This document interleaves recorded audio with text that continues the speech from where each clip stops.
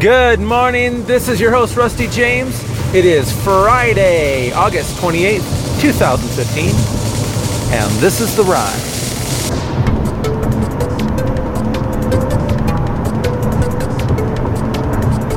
Well, I want to welcome you here for The Ride today, my daily commute. Every day I do something new, I think. You tell me if you're getting something new every day. I don't know where I'm going every day, so I'm figuring it's new. A new word. Something we all need to hear. I enjoy listening to it, so I'm hoping that you do too. I had a note yesterday to, hey, make sure that you, share these with your friends on social media, Twitter and SoundCloud and Facebook and all the rest. You know what to do. And, we're finding that there's people in other countries that are listening to this, which is really cool. In fact, there was one day that, I don't know, maybe 5 Russians were checking it out and a whole lot of Dutch people in the Netherlands. And then, of course, you get some Argentina and this, that, and the other thing. It's pretty cool. So, just want to encourage you to send this out. I believe that if it's speaking to you at all, it'll speak to others too.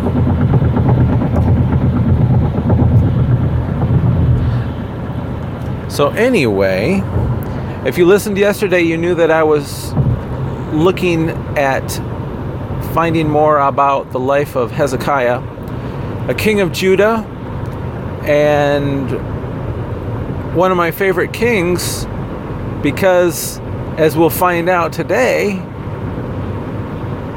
in 2 Kings 18, I think is where you'll find his story beginning. And you find out pretty quickly that, the thing that he was remembered for, one of the things, is the fact that he took down all of the high places, which were altars and idols to gods other than the Lord God. And he meant business. He took them down. And it's recorded that there was no king like him before or after. Oh, that's pretty cool. Have that on your resume. Rusty James. There was no one like him before or after. Well, that's true. I guess it's true. If you put it that way, put your name in the blank there, and it's true. There will be no one like you before or after. You are definitely unique. And you will definitely have a call on your life. And I pray that you are able to meet that call. Well, anyway, Hezekiah, you're thinking, well, gee, Hezekiah, he did the right thing. The Lord was with him. And you know what? The Lord was with him. They had success. They had success after success.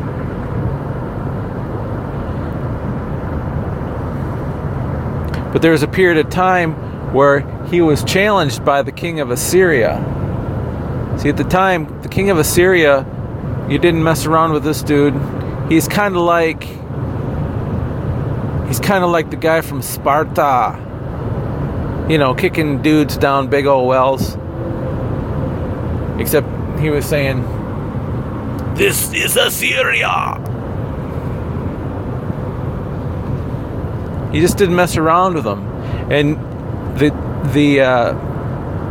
person that spoke for the king of Assyria came and told Hezekiah and his people, look, man, no one stops this king. Look at all these other people groups that have been laid to waste because of this king. And it's going to be the same for you. And they called on their gods. And are you going to rely on the Egyptians?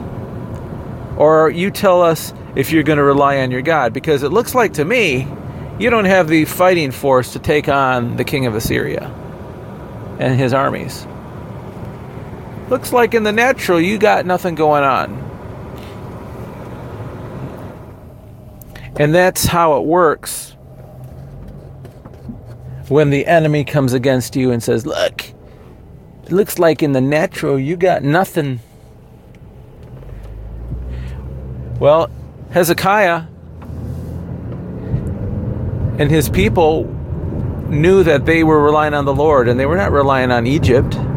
Egypt is kind of a picture of the natural way to battle, you know, the way that you would rely on your own methods. But they relied on the Lord. And I would think that, you know, with Hezekiah's track record of being the man for God and doing everything right in the sight of God, that he could have that peace in himself, that he could rely that his God would back him up. And that's what he did. But that doesn't mean that the enemy didn't come against him, right?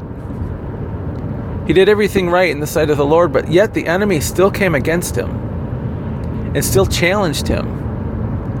In fact, so much stress was in that challenge that the people who heard it, Hezekiah's people who heard it, they tore their clothes. And if you don't know the Old Testament much, that's kind of a symbol of, you know, what can we do? We tear our clothes. They would get in ashes and sackcloths and woe is me, and come before God and say, there is nothing that we can do. We're kind of reducing ourselves to the dust of the earth because we know we rely on you, God. Help us out here. What you gonna do when they come for me? And so they consulted Isaiah, the prophet. And they said, this is what that group of people said. And Isaiah relates or tells them what the Lord said. He says that I'll be with you, and surely that king will not even set foot in what you have. And that's a nice picture to have, is that the enemy will not even set foot in what you have, in what land you occupy. So it's a picture for us right now that enemy's banter was just that. It was just banter. He says, I'm going to control you. I'm going to take you out. And the word of the Lord to Hezekiah was, no, he's going to be destroyed, actually. As I drive very slowly behind somebody, I'm reminded that in the story, there was a period of time that Hezekiah and Judah had to wait, though. They were going to have to eat the food that they had growing, and then the next year they had to eat the food grown from that food. So it's not a very prosperous time. No profitability there. They're just having to make do with what they have. And then the third year, there would be bounty. So even though he did everything in the sight of the Lord right, enemy comes against, and there are times of difficulty still. But he did the right thing. He called on Isaiah, who is kind of a picture of the Word of God. He sought the Lord. And he realized that his strength wasn't in armies. He didn't go and make a deal with Egypt. You know, some of the other kings of Judah and Israel that didn't follow the ways of the Lord, they would look at the natural response, the natural solutions, and go to those instead of call on the Lord. But Hezekiah did the right thing, and yet he still had to wait. We have times of waiting in our lives too, don't we? We don't have the answer right away. Well, don't you know that the Lord did take care of them? The Lord had mentioned that the people who brought the word forth, they would be called back for other reasons, and they would be put to death. And then, when the Lord was talking about how there would be no Assyrian army attacking their city and their territory, the angel of the Lord went out and killed, I think it was 180,000 of that army. And that is a real picture for us, because it didn't take the sweat of any man to rout that enemy and completely render it useless. But the angel of the Lord did it. It's a picture that there's a spiritual realm that is more powerful than all of the Egyptian armies that could have helped him out. All because Hezekiah sought God first. And I hope that we're all doing that. I hope that when the word of the enemy comes against you, that you don't rush off to the natural solution or the high place. Another thing that could have happened is if Hezekiah had been a king that was not after God's own heart, he could have gone to the high places and consulted other gods. Perhaps the other gods would have a better word. In this case, it turned out that he had sought the one true God, and that one true God had his back. It was interesting that the Assyrian king, the word from Assyria was that, look at all these other places I've conquered, and their gods didn't do them any good. Look at this God, this one didn't do it. Look at this God didn't do it. Look at this God for these people, that didn't do it. I took them all out. But Hezekiah and his people knew that those kings were simply wood and hay and not true. And they could rely on the Lord. Which brings me to a little side story I want to bring up here. There was a comment earlier in Facebook about why is it so hard for some people to accept Christianity and stuff. And one of the comments was, it looks like Christians are so one-sided about things and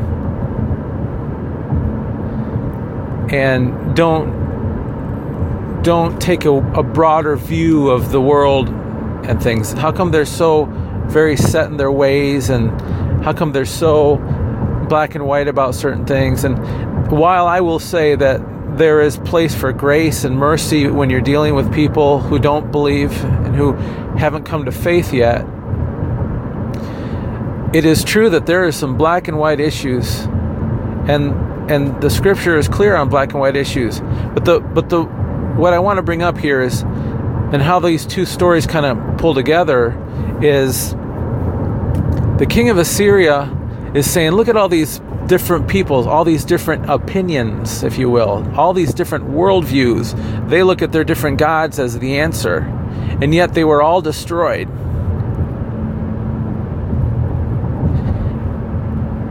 And what I'm saying is that the world is full of different views, different opinions.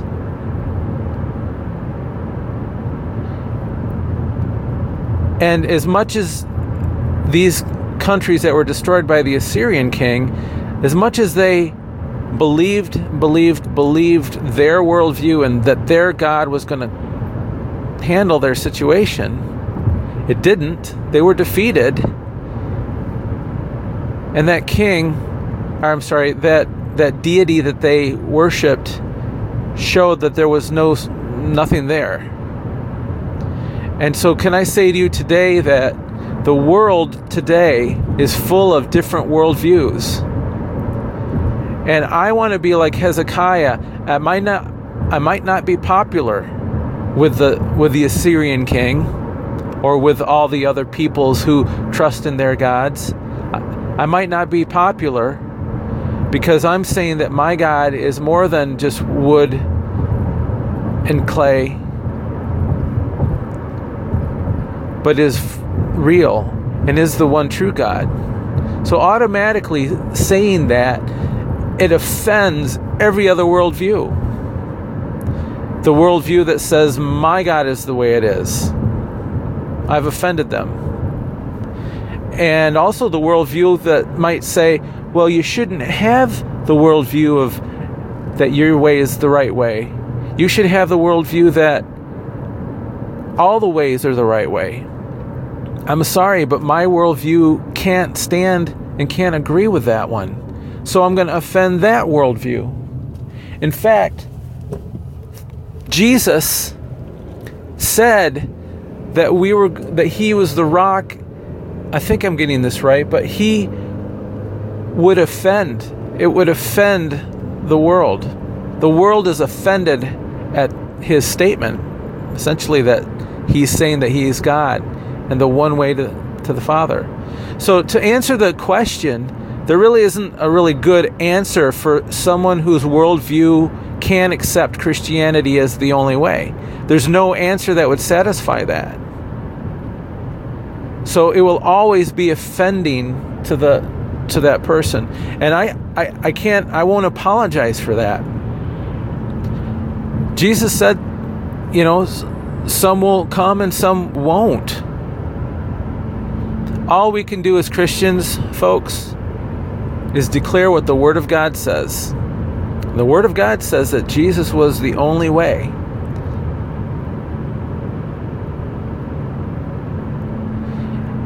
And it's really by faith that someone would come to the knowledge that He truly is Lord. It's a faith thing.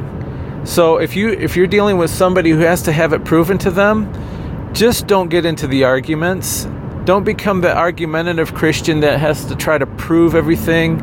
I hope that I'm not coming across that way, because I really can't prove it to you. You either have to accept it or not accept it.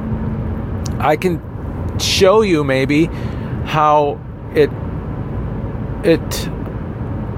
is helping my life, and how knowing God has helped me overcome things in my life that I wouldn't have been able to do on my own. But ultimately, if someone's going to be offended at Jesus, there's not a whole lot that the Christian can do. Because what we shouldn't do is water down the gospel to please somebody. Just don't do that. And it's happening all over the place. In this day and age, there is a lot of that watering down going on.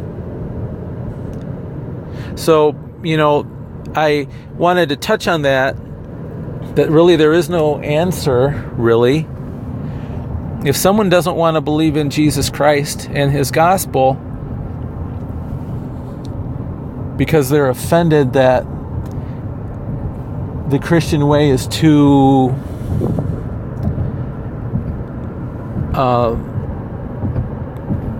I don't want to say isolating, because that's not really the word. I mean, that's not what we're to be about. But if they're offended because the Christian way seems to be easy to offend, then apparently that's not for them. And I pray that they recognize that it's much broader than that.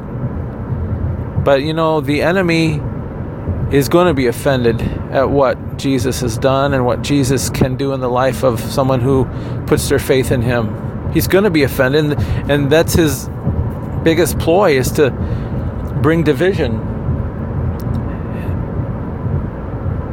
So all I can do when it comes to that kind of situation is just tell it like it is. Jesus told it like it is. When He would preach, He would tell it like it is. And the religious people of the day were offended. A couple other interesting things in the story that I wanted to touch on. It kind of spoke to me. I think it's 2 Kings chapter 19.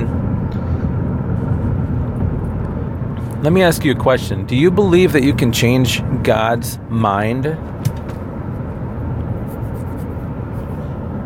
with prayer?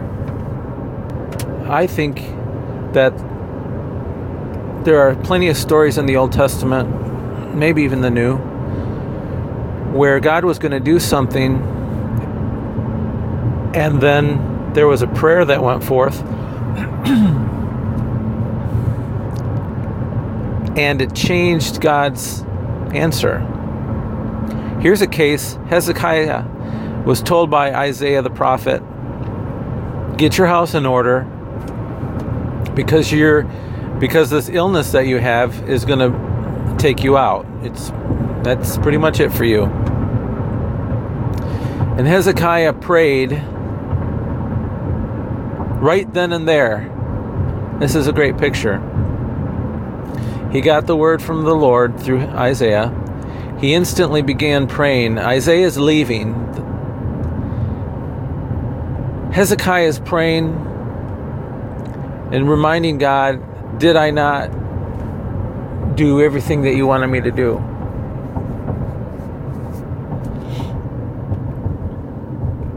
Did I not do everything that you wanted me to do? As far as taking down the high places and all of those things. And then the Lord spoke to Isaiah before Isaiah had even gotten out of the building, and told him to go back and give Hezekiah the new word of the Lord. And it basically is that I've heard your prayer, and I'm going to heal you, and I'm going to give you 15 more years. Not too shabby.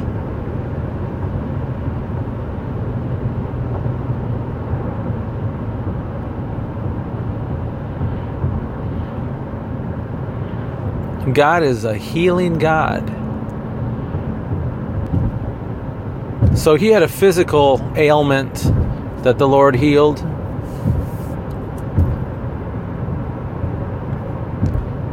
And he wasn't gonna do it.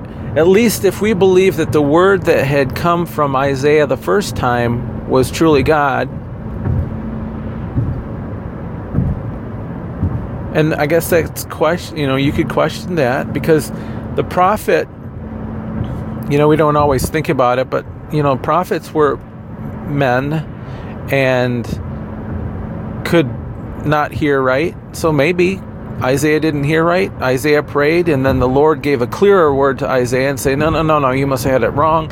Give him the right word. Or indeed,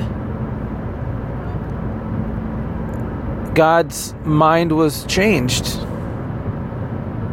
Is that weird to think about? Is that sacrilegious to think that God could change his mind? There's other examples where that happened. I believe in the life of Moses there was a similar situation. Makes you ask the question, well, what's prayer then? If it's not asking the Lord for something that you don't see yet to come to pass, or for someone's eyes to be open to the word of the Lord so that they could come to a new understanding of the gospel. I mean, isn't prayer asking for something to change? Because if it's, that's part of it. That's a supplication when you're asking, I think that's the right word, when you're asking for something. I don't know if that's a root word of supply. I don't know. But make your supplication. That's one way to pray. Asking for things. Another way to pray is simply to talk with your Father, which I'm doing right now. For wisdom, in my case, I'm asking for his wisdom. But, a lot of the examples in Scripture are a supplication prayer. You're asking the Lord for something.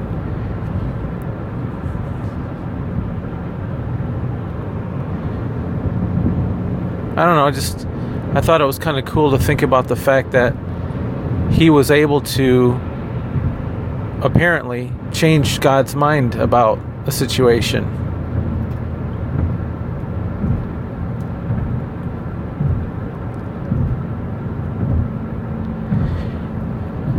When we think about it now, see, this is before Jesus died on the cross, this Old Testament situation. But now, imagine this. Imagine if you're praying to God and you're saying, imagine you know that you're sick and you're on your deathbed and someone has given you a word that, this is going to be it. Get your house in order.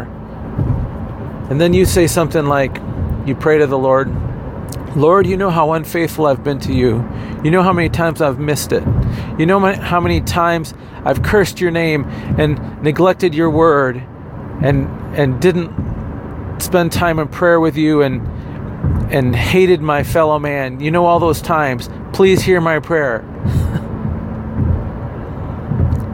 You'd probably think, I don't think he's going to honor your prayer like he did Hezekiah's. But can I tell you something? You're on this side of the cross. And what that means is, when God sees you, he sees you through the finished work of Jesus Christ. In other words, all those failures that you've had don't disqualify you from making that prayer. It's as though you're like Hezekiah, who you could say is pretty much blameless. He was a real man, obviously. He had some faults, but he was still doing a lot of the right things. And God is looking at you like he would have looked at Hezekiah.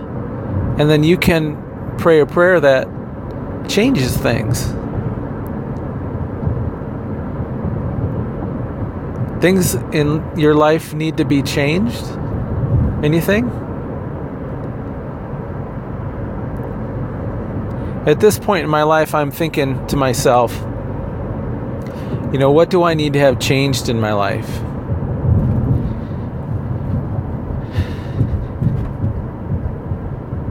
I think you get to a certain point and you realize that some of the things you chased after when you were younger, like money and fame and position and job and all those trappings of the human existence, either you might have them and you recognize that, yes, they're good, but they're not the end. They're not the ultimate goal. In fact, it almost seems like everything that you could try to attain in life